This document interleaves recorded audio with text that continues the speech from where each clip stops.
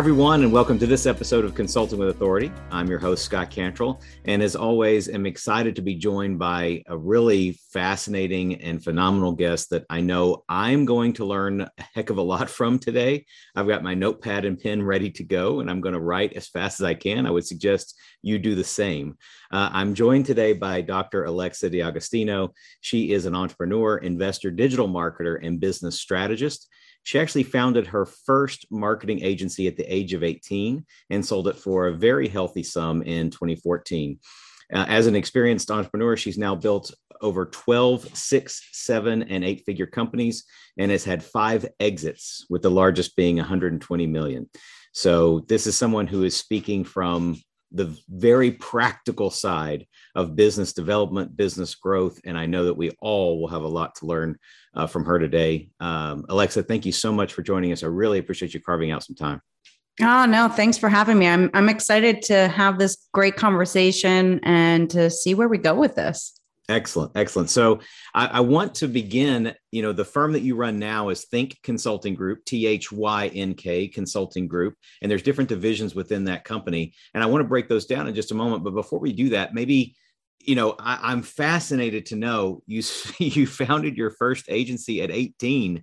What's the story behind that? And how did that bring you to where you are today? It sounds like you've been doing this so since you were born. Basically, it's like you were born for this and you knew that early on. Tell us about that story. Yeah, it's actually true. I actually have been doing this literally since I was born. So my family's from Cuba. Okay. And when they were in Cuba, we were one of the richest families. And we lost everything when Castro came in. So we owned pretty much all the farms in most of Cuba. We had all the hay farms. Wow. And so they had to move to America. When they came here, they couldn't speak English and they had no choice. They had to figure out how to make money. So they naturally became entrepreneurs. So growing up, I was a young kid watching my whole family be entrepreneurs. I saw everything from bankruptcy to 27 employees walking out of a store. Crazy stuff. But I also saw great successes. Like my father, who passed away a couple months ago, actually was the project manager on the first microchip to ever be created. Right. So wow. I was like witnessing all of this greatness right in front of me, and also failures. So I was able to see a lot of it growing up, and it gave me the itch. And we would have we were like the weirdest family. We would have dinners, like Sunday dinners, and it would be like about business. So my dad would be like, all right, I had this problem in the manufacturing plant. What would you have done, Alexa? So it was like, I was like 7 years old, like, what if you do this, Dad? And, so we did not have normal like dinners. I was that kid that was literally like ripping computers apart at like 9, 10 years old and rebuilding it with bigger and better motherboards and video cards. And so I was not a normal kid. I actually technically started my first unofficial business at 8 in second grade. I would buy all like the popular books in the bookstore and resell them for double the price. Got into a lot of trouble. Didn't get expelled though, because the principal was really impressed, and didn't expel me, but I did have to give back all the books, or the money, I should say. But so I just naturally always grew up with that spirit. And I love solving problems, because that's what we are as consultants and entrepreneurs. Our number one job is to solve problems. The bigger the problem, the more money we make, right?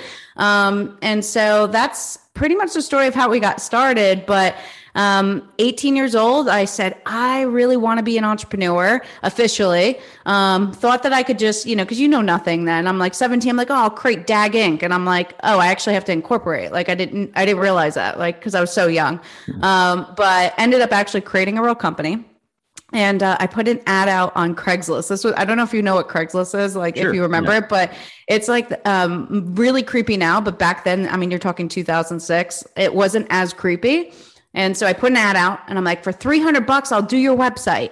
And this lady in Peekskill, New York was like, I would love for you to do my website. And little did I know that her husband was like the mayor of all Westchester, and had a lot of connections.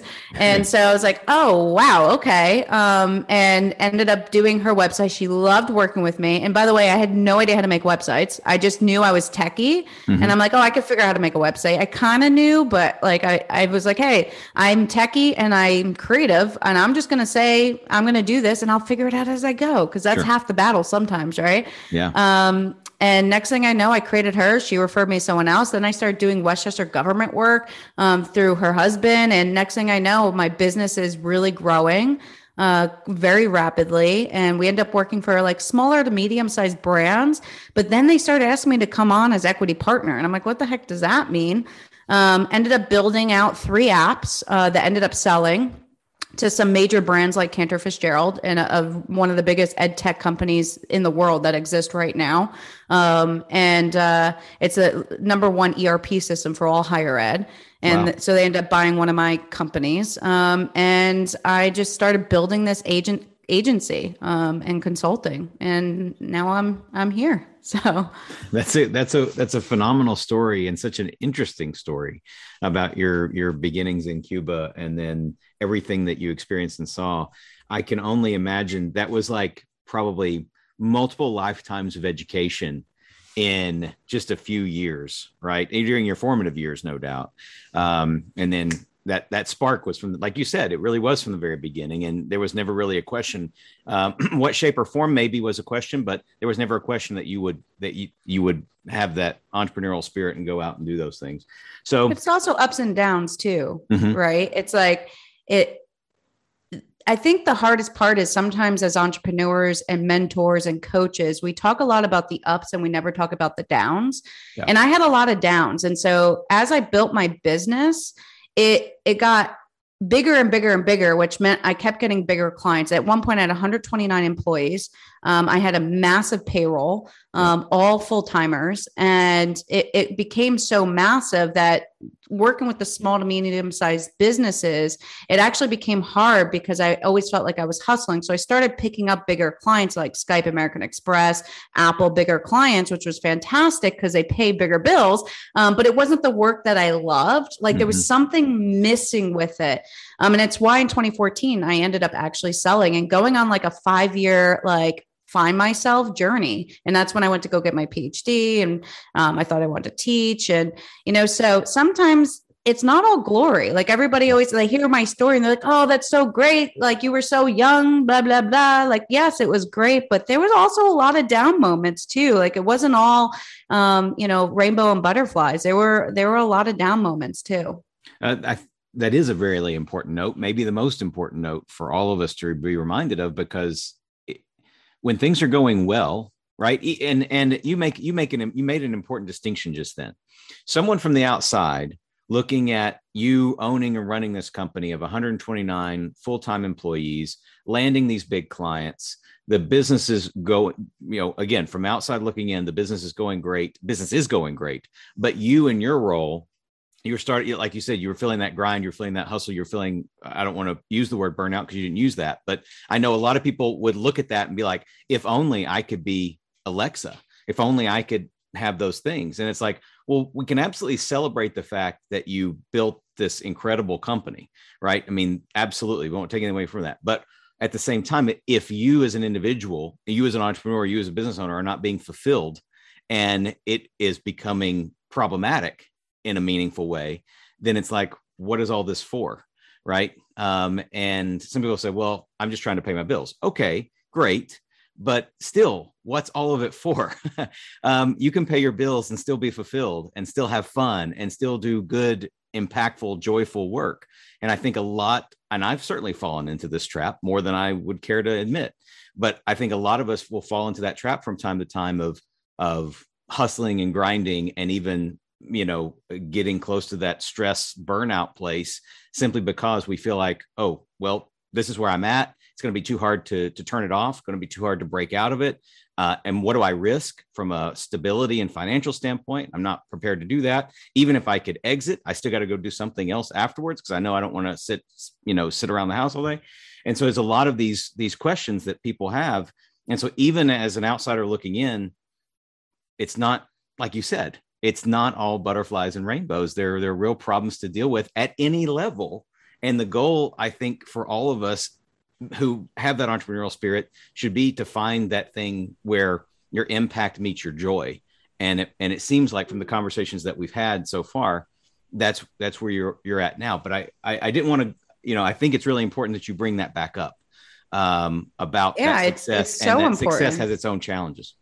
Yeah. And there's so many people out there that are in that boat that they don't love what they do. But here's the reality. One, you're going to be miserable. It's going to seep into your personal life, but also if you don't love your clients, they know, like they absolutely know that you don't. Right. And it's just the reality of it. So you can make money. And it took me, so when I sold my business, I had a 5-year non-compete. So I couldn't do anything for 5 years.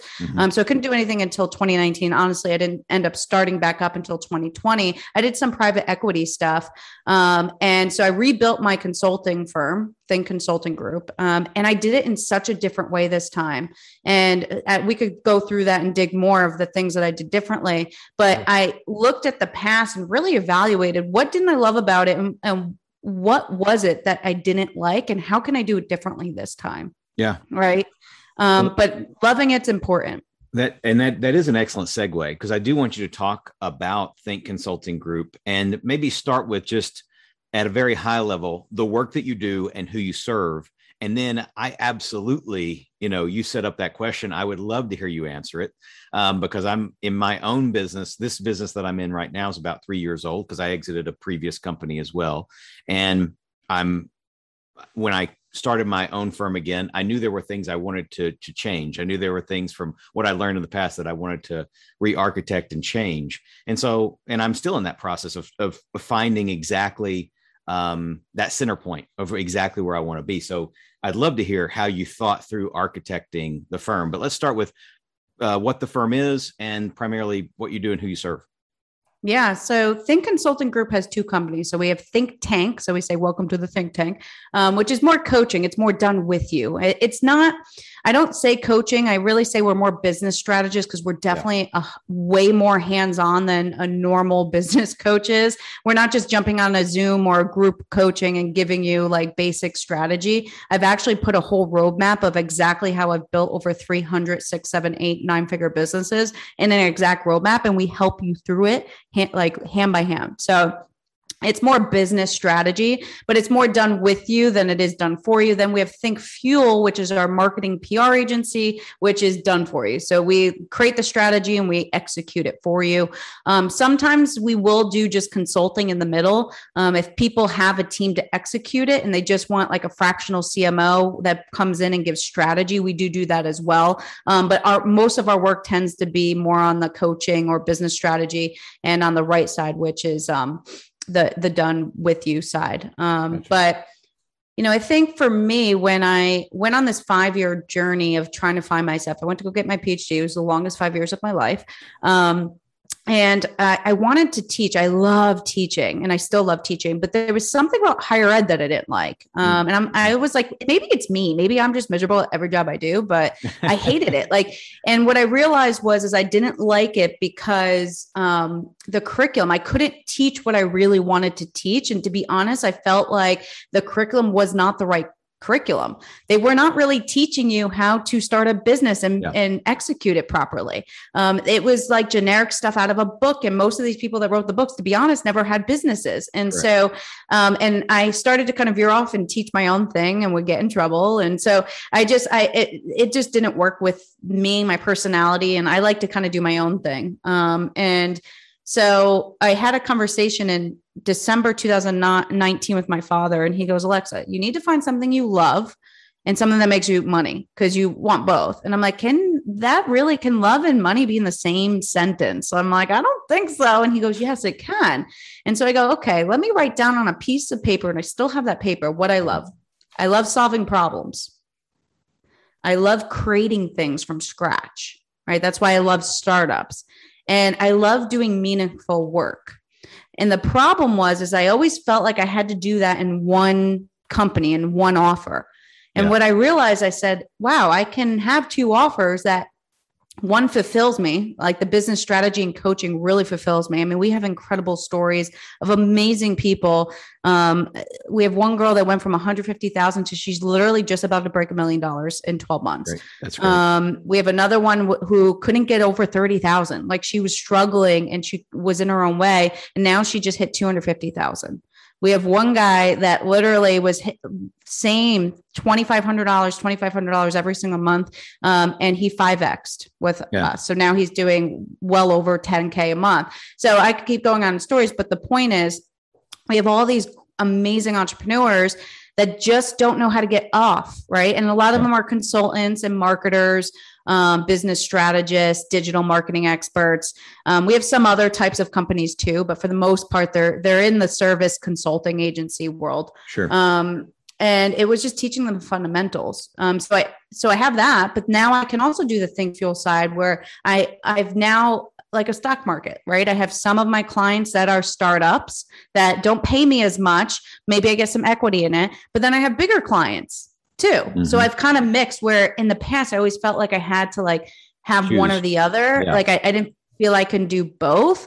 But the other thing too, is I'm much more intentional in my projects. I don't take projects on unless I absolutely love the project and the people. So before I always felt like I always had to hustle and I always had to keep taking clients on, even if I didn't like the project, because I felt like I needed the money. So we have a much leaner group this time. So we only have 42 full-time and I don't plan on getting more than 50. So we're much leaner. We don't have to be big. And I'm actually making more money now than I was back then because I'm doing it more strategically and more efficiently, better processes, better automation. We've done like everything right this time. And I think the biggest thing is leads, like lead gen, which I think is hands down probably the hardest thing for consultants and for service-based businesses.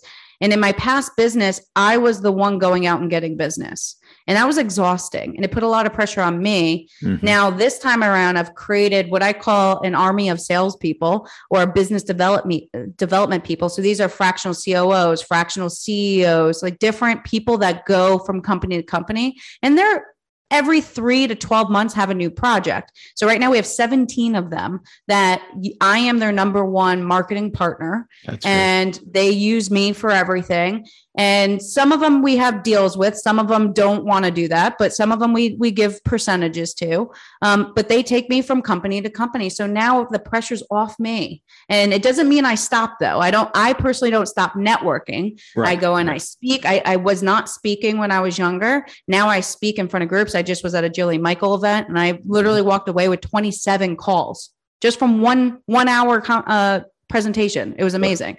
So now I speak more. I put myself out there. I have a personal brand. I didn't have a personal brand in the early 2000s.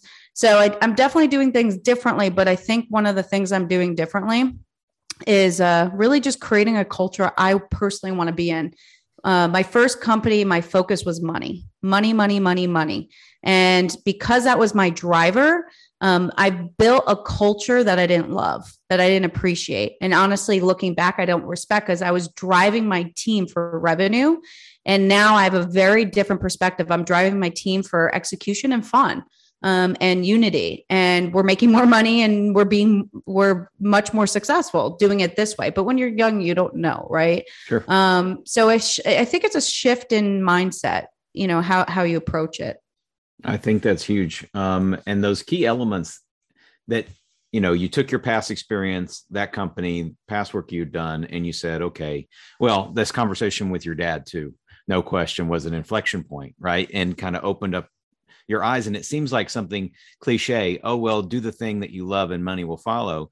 And I think that is axiomatic to a point. But I think there has to be intent to make that happen, right? You can't. It's like Field of Dreams. You can't just build it and do the thing you love, and the people automatically show up. No, there's actual work. There's actual intention and strategy behind it. But the point is, you can do the thing you love, and if you're willing to work and be intentional behind it, you can absolutely create the money there. The note you just gave about money not being the driver, I think, is huge. But you've designed your business so that you weren't under the pressure of money. You weren't really tempted for money to be your driver because you were intentional with your process. You're keeping your team lean. You've addressed this lead generation problem, which creates a ton of stress and pressure for most other companies. You've effectively solved that problem for yourself. And so when those problems are solved and you have check marks there, it's easy. It's much more fulfilling and arguably easier at that point because you've done the work already. Easier for you to let love and fun and execution be the driver as opposed to chasing the dollars.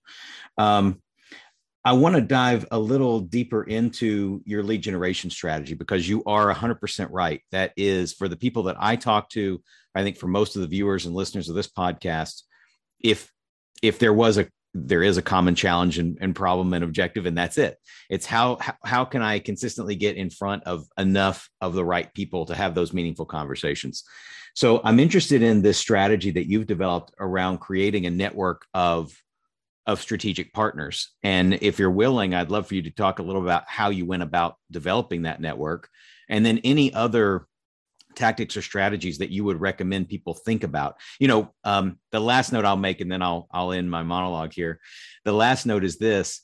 I know that, and I've, again, been guilty of this as well. SOS, shiny object syndrome, right? Super easy when we're entrepreneurial and we're in control and we have ownership of these things to get tempted or seduced by the next shiny object. And we see a competitor doing the thing, or we think something's really cool. And so like, we have to do that too. And we don't even think about how we would best do it or if it even makes sense. So maybe you can speak to that as well. Basically, just we'll have a general conversation here around lead gen in this consulting world. What's actually interesting, so we spend about $200 million a year in ads, right? So we spend a lot for our clients. I mean, we have some pretty major clients, as I mentioned earlier. So we do a lot of ads, but ironically, I do very little ads for myself. Okay. And so there's, in my opinion, 3 mega ways to get leads: ads, media or speaking, and organic. Like those are the 3 main highlight ones. So one of the things what's interesting is we actually, when I was sitting in that 5-year period, really kind of thinking through, I worked for a couple of private equity companies. I actually ended up getting hired by some of the universities to come in and build marketing teams for them. And I ended up kind of being more on the client side, which was really interesting. And it gave me a very different perspective of marketing. And so it gave me a unique perspective that I didn't have before because I was only on the agency side before. And so during that 5 years, I actually developed a whole new philosophy, which also helps. And it has to do with lead gen. So I'll bring it in a second. And it's called marketing by modification. So it's our trademark philosophy that we use for ourselves and for our clients. And it basically means stop trying to be perfect and just get it out. And then you modify as you go. And it's literally, you build it, you test it, you look at the data and tweak it, and you circle back again and keep doing that until you win. Until when you find the thing that wins, then you pour the gasoline, because all ads do is amplify what isn't working. The problem is, as consultants, a lot of times we'll put an offer out and we'll say, oh, it didn't work. I spent $5,000 on ads and it didn't work. But the reality was, how much did you tweak it? How much did you tweak your ads? How much did you tweak your landing page? How much did you tweak your offer? What was the sales process? There's so many different things, from headlines, copies, photos. There's so many elements that could be why it didn't work. But a lot of times people don't know and understand that. And they automatically say, okay, this offer doesn't work. And that's where shiny object syndrome comes in, because they're like, oh, that didn't work. Let me try this. Okay, that didn't work. Let me try this. Instead of understanding a few different things. Before you do any lead generation, you have to know 3 things.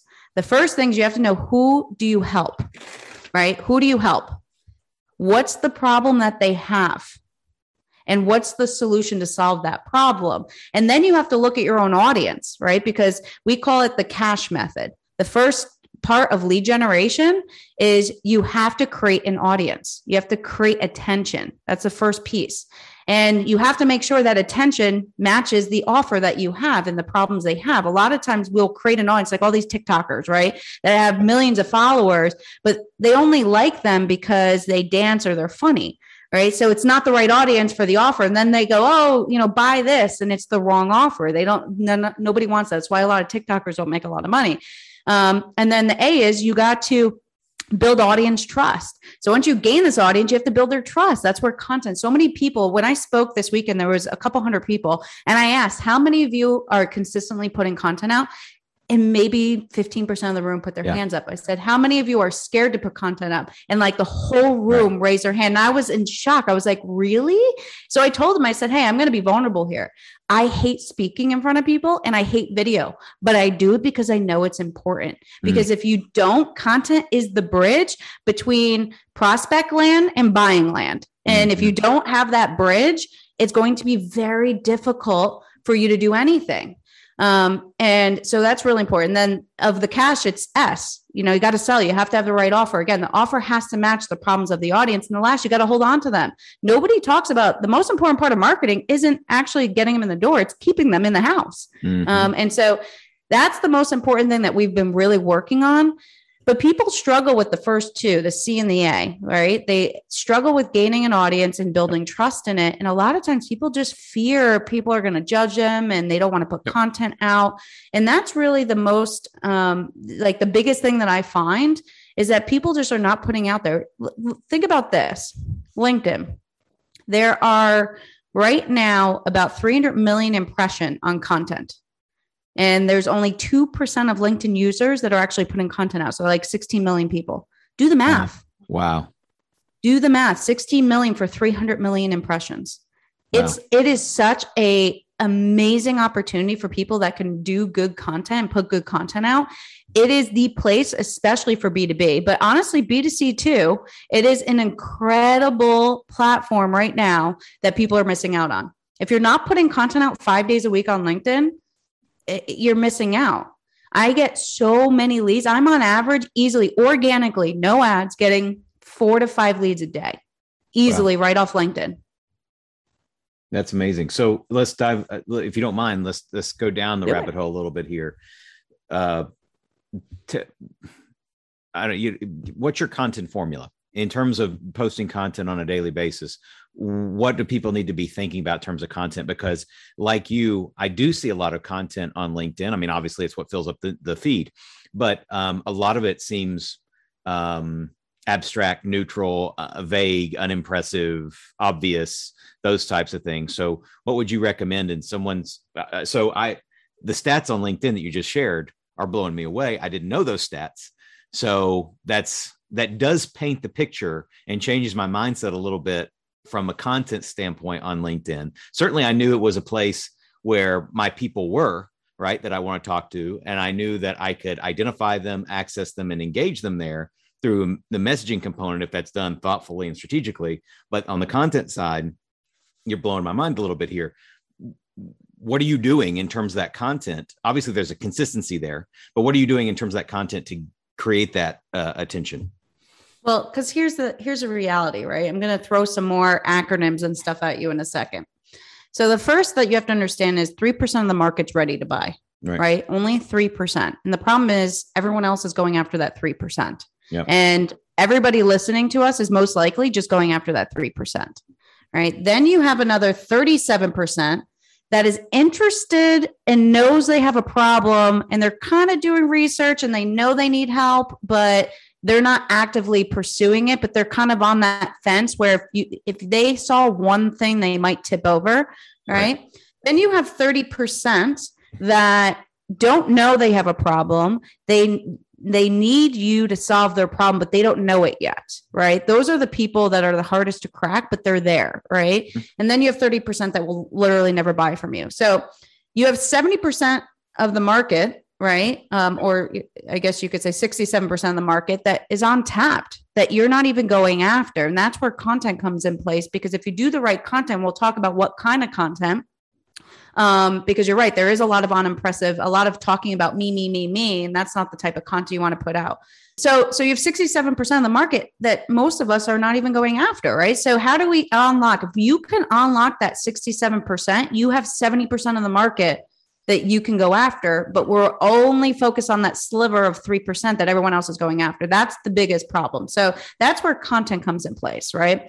So there's a 70-15-15 rule. It means 70% of your content should be about solving problems, educational, informational, solving problems.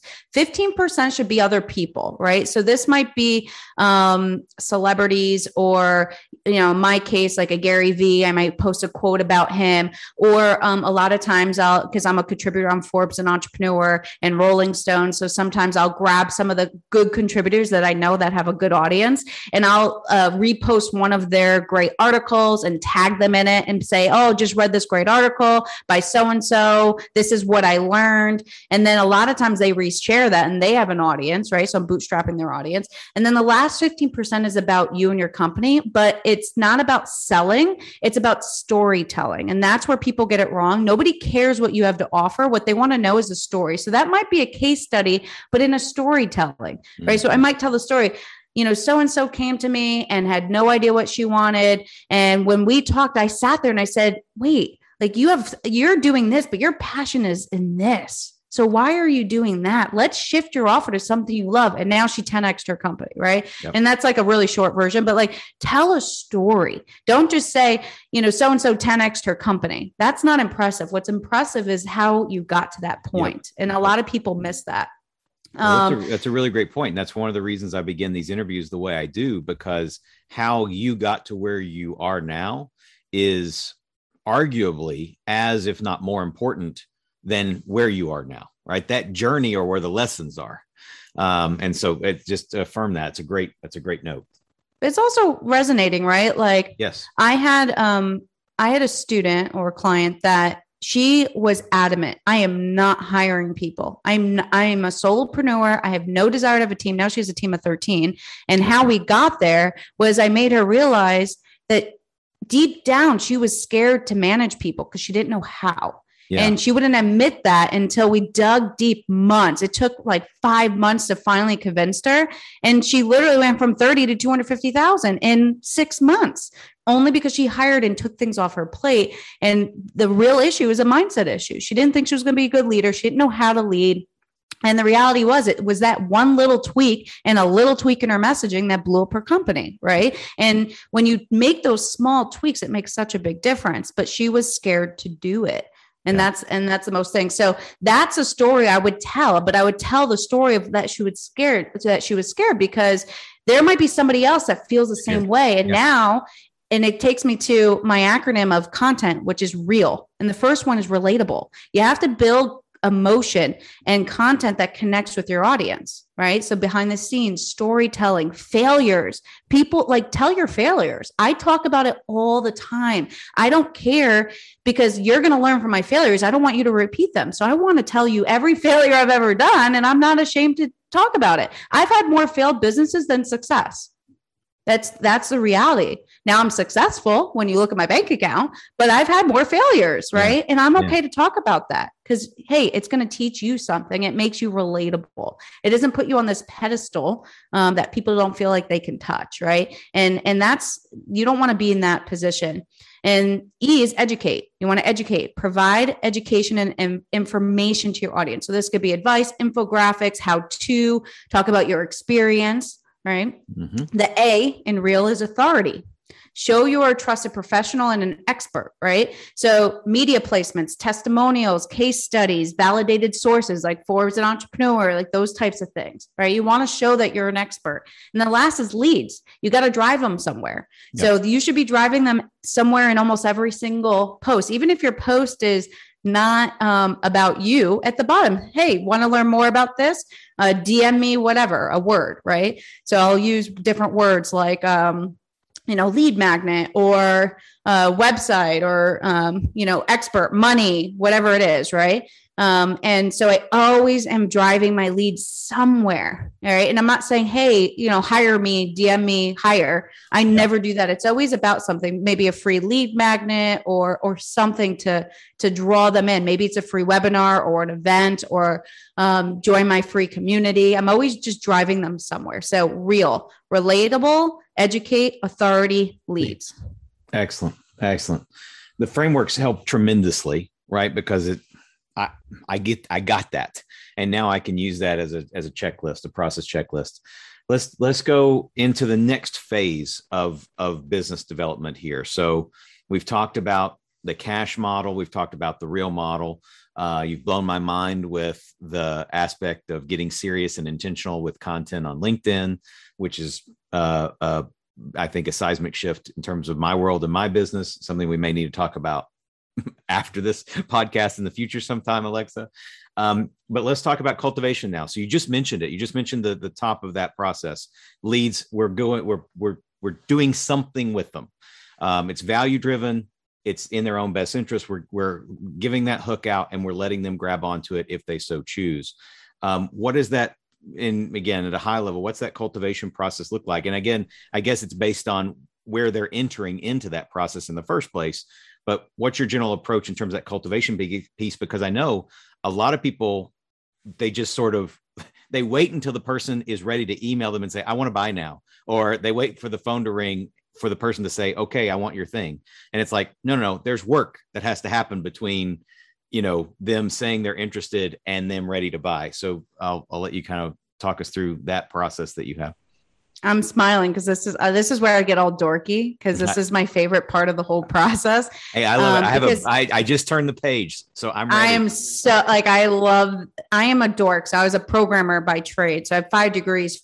3 of them are technical, 2 are business. And I'm really when it comes to data, because this is all about data. I'm going to start with this, Scott. It's all about data at this point. And I'm going to give you a quote my father used to say to me all the time, right? You can't manage what you don't measure. Yeah. You can't measure what you don't define, and you can't define what you don't understand. So in your business, you have to understand what you're defining first. So what's your KPI, your K performance indicators, right? So is it leads? Is it calls? Is it sales? Right? Is it LTV, the lifetime value of a client? Whatever you're looking at, you have to know your numbers. It blows my mind how many people I talk to that just don't know their numbers. Yeah. Like as simple as knowing your numbers. And if you don't define them, you can't measure it. Like if you don't define what you're looking at, you can't measure. And if you don't measure, you can't manage your business. Yep. Right. Yep. And so leads, and once you get the leads in the funnel, it's all about data.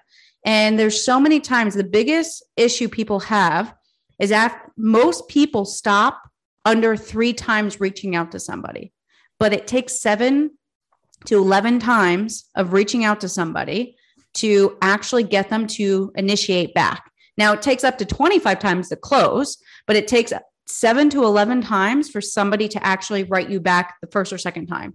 Right. And the reality is people think, oh, they're ghosting me. I don't want to be annoying. I don't want to seem desperate, but they're just busy. They have their own lives and businesses to run. Yeah. How many times, Scott, have you been like, oh, I'll get back to Alexa later, and then you forget? And if I don't write you back, you forget. Right. That's right. It's at the center of my radar, fleeting. The radar shifts, and eventually you're off the screen. And unless you put yourself back in the middle of the radar, you're going to be off the screen again. Yeah. Well, because the reality, people think content is king. It's not. Data is king, because you can't even do content without data. So the most important thing you could do as a consultant or service-based business is have a CRM. Like I don't even care.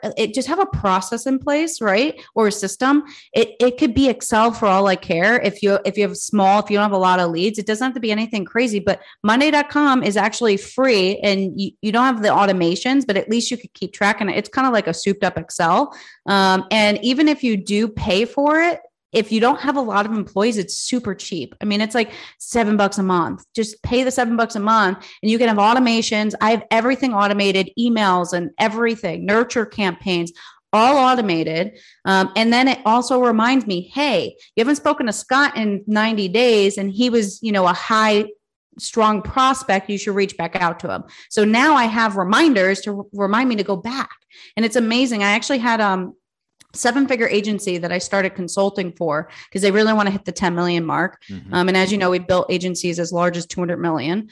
So I've done this a few times. And the reality is most of the time, people that don't keep track of their leads in some fashion, they drop the ball. Yeah, and this guy, had built a 7-figure agency, just a little over $1 million.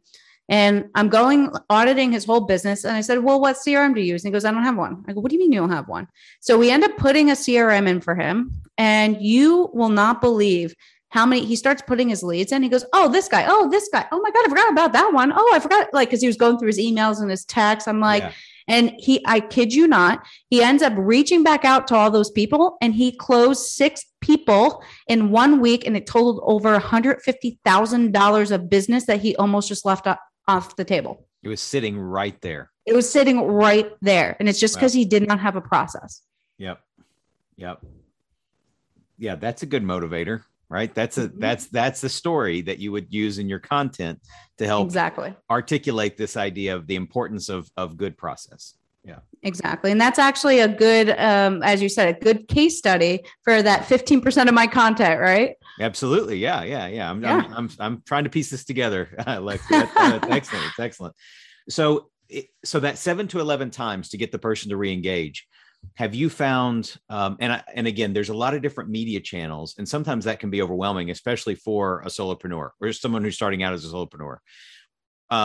What media channels would you recommend focusing on? I mean, LinkedIn and email may be the foundational points. Are there others?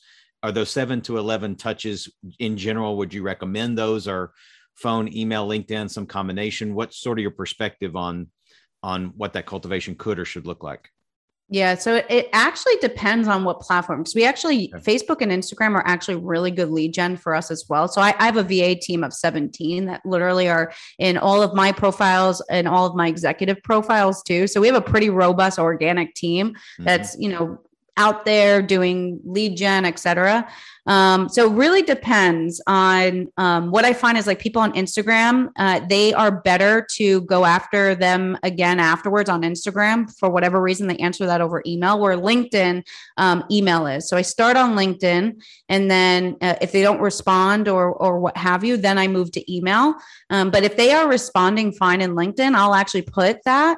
And we actually have a drop down in our CRM where we say which channel we're talking to them on. And that changes depending. Sometimes we migrate from LinkedIn to email if they don't respond quickly on LinkedIn, but we see they respond quicker on email, and text sometimes too. I have some clients that I start on text. So like, for instance, I just spoke at Jillian Michaels. I mentioned that earlier. Right. And I got, out of the 27, probably 15 of them came up to me and said, hey, can we exchange numbers? I want to hire you. Yeah. And so I gave them my number and they were texting me. And now that, because that's the channel that they like, I just use that because that's the best channel out of all of them, because it's 100% open, right? People are not going to not open your text, right?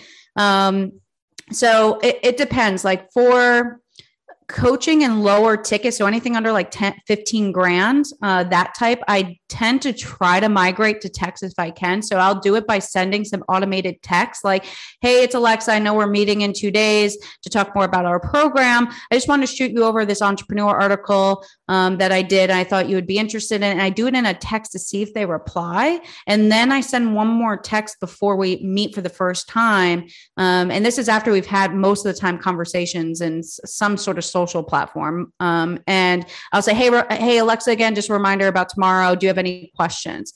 So if they start responding back there, I try to keep the conversation on text because that's how I get the best response rates. Yeah. But once they book an appointment with you, not just leads, like if you have a lead magnet, do not text those people because that's going to be annoying. Right. But if somebody's actually booked a physical appointment, and especially after you meet with them, you have more of a permission to text them where they won't get annoyed at you. So text hands down is the best platforms. But for big projects, like I'm doing like, Fortune 500 or like a big project, email, straight email. Gotcha. Okay. Those are great. That's great. That's great guidance and direction. Good rules of thumb. And great insight too, related to texting, because this has been a question in my world for my own business about when and how to text. And I've been doing it as you have cited here. So that's a good affirmation that just continue to bring them into the text world after they've booked an appointment or after initial conversation has been held, or both. Okay, good. So now we're through the cultivation phase. the last section I wanted to talk about, as you're open to it, is offer architecture. So you talked about the two divisions of Think Consulting Group, Think Tank and Think Fuel, done with you style services as opposed to done for you style services.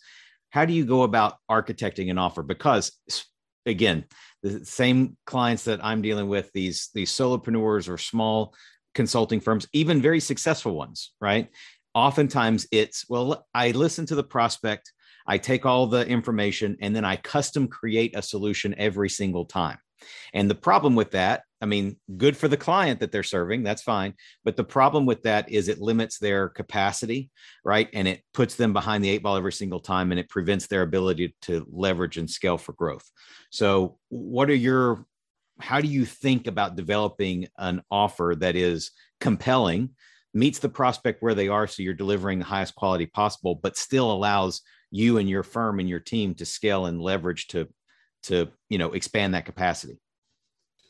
Every answer I always have, Scott, is going to be marketing by modification. Because the truth is like, okay, there's so many people out there that have businesses and have services and are doing ads and they look successful, but the reality is only 2% of entrepreneurs are actually successful. It's the reality. Most people are not making six figures or above. So it's really hard to even if they say, oh, we made $1 million, most of them honestly haven't. So it's really hard to understand who's successful and who's not. And what do? We copy someone else and they're not successful. Now we're not successful because we're copying somebody else's strategies right. That's not successful. Or right. We go and say, oh, Grant Cardone, he's super successful, and I'm going to copy his strategy. Well, here's the difference. Grant Cardone has a huge brand. You can't just copy his strategy. So the reality is none of us know what really works, and you can copy someone else to start, but then you have to keep tweaking. And this is why most people fail as entrepreneurs, because they can't. I look at it like you're in a car. You're heading to a destination. You kind of know where the destination is, but you've never been there before. So you don't have a GPS because you don't have a coach, and you're trying to figure it out on your own. And you're making a left turn, a right turn, a left turn. You're getting lost. You're getting stuck in traffic. Your car breaks down. This happens. And the next thing you know, you run out of gas because there's no gas stations. And that's why most entrepreneurs fail, because they run out of gas. They don't have the persistence. So it's important, one, to hire somebody that already knows, because it's going to shortcut you. It's a GPS. Now you have a GPS that knows not only how to get to your destination, but might have a better address of where to head because they've been there. That's the first thing. The second thing is with offer building, you have to tweak. Sometimes we change it too fast or too slow. Mm-hmm. So what does that mean? If you launch an offer, and I look at it like sales, right? If you're booking over, let's say 60% of the people that are on the phone, your offer is too cheap. And it's a good offer, but it's too cheap. If it's under 40%, it's either the wrong offer or it's priced too high, right? So, and you need a good, I would say 10 to 20 people to really understand, the marketplace. And you've got to keep tweaking, right? Like I've changed my offer like every other month for years at this point. I keep tweaking it and tweaking it and tweaking it. And the other thing is listen to the people that you actually bring in. Yeah. Right. Especially for those that are just starting, don't be afraid to charge a little bit less, get some people in it. Right. That's what I did when I started my coaching consulting agency. I said, okay, first time people, I'm going to give you everything for like 50% off. And you get me as your coach for way less, but you're also in a beta. Like you're going to help me and give me feedback. And my program now is our program's intense. We have 10 coaches that specialize in mindset, sales, lead generation, content creation, marketing, funnels, content, et cetera, et cetera. So now it's a way more robust program than it was, 2 years ago. But it was just me in the beginning. And then I slowly started listening to the people in my beta and started tweaking my offer based on what I heard. Right. So I'll give you a perfect example of an offer I built that failed. Okay. So as I started building my first coaching, I quickly got 10 people in it because they were like, wow, this is for somebody of her caliber. That's pretty cheap. So like I'm not exaggerating, on the 24th of December, my dad said, go be a coach. I had my first client on the 27th. Like I don't waste time. This is speed of implementation. If you want to know why I'm successful, everyone, it's speed of implementation. Just get it done. I don't care what it looks like. I just want to get it out and I want to start selling. Get to market quick. Right. And then by the 10th of January, I had a full program of 10 people, and I was charging $5,000. It wasn't super cheap. And I was charging around $5,000. And during that, the first like 4 weeks, what I realized was I thought the issue was marketing, and I thought I was going to be a marketing coach. But what I realized was they all had clarity issues. Yeah. They all had mindset and clarity issues. They didn't have confidence. They didn't have clarity in where they were going or what they were doing or who they were helping. I'm like, this isn't lead gen issues or sales issues. This is a clarity issue. So I put a campaign out. The number one reason why you're not successful is you lack clarity. Because I'm like, this is what the problem is. And what I realized, it failed miserably. My leads went like from this to this. And what I realized was very quickly. So as soon as I saw the change, I switched back to my old messaging. But what I realized, the reason why is because everybody thinks it's a lead problem. Yeah. And when I come in and say it's a clarity problem, they're like, well, I don't even know what that means. Yeah. Right. Right. But I'm glad I tested it, because the reality is my whole beginning of my program is about clarity. And then I get into lead gen and marketing and all of that. Yeah. But I bring them in with what they think their problem is. And then I actually coach them on what they really need. Yeah. So you got to tweak it and change it and test different things out to see what works. It's phenomenal. Phenomenal. The hour has just flown by. Like, we do need to talk again in the future, Alexa, in the not too distant future. There may be some work for us to do together, and certainly love that potential clients that I have that need to know who you are. So that's a conversation for later. But as we get to the end of our interview here, I'm fascinated. I feel like maybe I already have some of these answers, but I always ask this question of my guests: top lessons learned over your career and your life. And again, they can be personal and professional. But what's some, and you've just spent the last 50 some odd minutes distilling gold, and I've got 3 full pages of notes. So I'm fascinated to see what you will choose as your personal or professional top lessons learned over your life. So some of them I said, but I'm going to repeat them because they are really important. So first is don't chase money. Money will come. But at the same token, you can't like manifest money, because if you manifest money, it's not coming either. So you've got to have hard goals put in place to be successful. But at the same time, you got to make sure you love what you do. It's really important, right? The second thing is give yourself some grace. Entrepreneurship is hard. Sometimes we're so hard on ourselves. And I know I was really hard on myself. And you've got to, be easy on yourself. We're our own worst critics. And a lot of times we're the only person standing in our way of success. And the third is having the mindset, understanding you're going to fail. I fail literally every day, but yet failure is not an option. Like, to me, my mindset is I'm not going to fail, but I take my failures and I learn from them. And so don't be afraid to fail and take risks, because risk is how I've gotten to where I am, because I've taken so many risks, and hey, maybe 10% pan out, but that 10% made me millions, right? And the 90%, maybe I lost a couple thousand, right? So at the end of the day, take the risk. Don't be afraid of that. And don't be afraid to fail, because you're going to. And that's the most important thing that you could do, is make sure that you have the confidence to do what you do, the passion for what you do, and the skill for what you do. And last is get a coach. I didn't have a coach until the last 5 years. I thought I knew it all. I thought I didn't need help. I did not, as I mentioned earlier, my army of consultants that send me business. I didn't do that before because I thought I could do it all myself. I don't need people getting me leads. I'm Alexa. I could do it myself. Well, it was very stressful. Don't do it by yourself. There's people out there to help you. Yep. That's great. That's great. Well, you are certainly one of them, and at the top of my list. I hope that everyone has gotten tremendous value from today. I know if you've been paying attention at all, you have. I am now on page 4 of my notes. So Alexa, for those who are, and your background just went out, I don't know if you want to. Yeah, let me put it back up. That I have a call at 11:30, so my assistant just signed me out. Okay, gotcha. Okay, well, real quick for those who are interested, Alexa, and want to engage with you, want to learn more about your work, or they may have clients they want to refer to you. What's the best way for them to get into your world?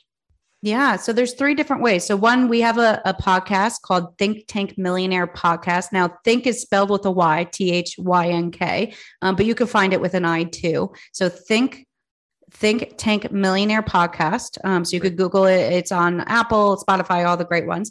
The second one is our website. So thinkconsultinggroup.com.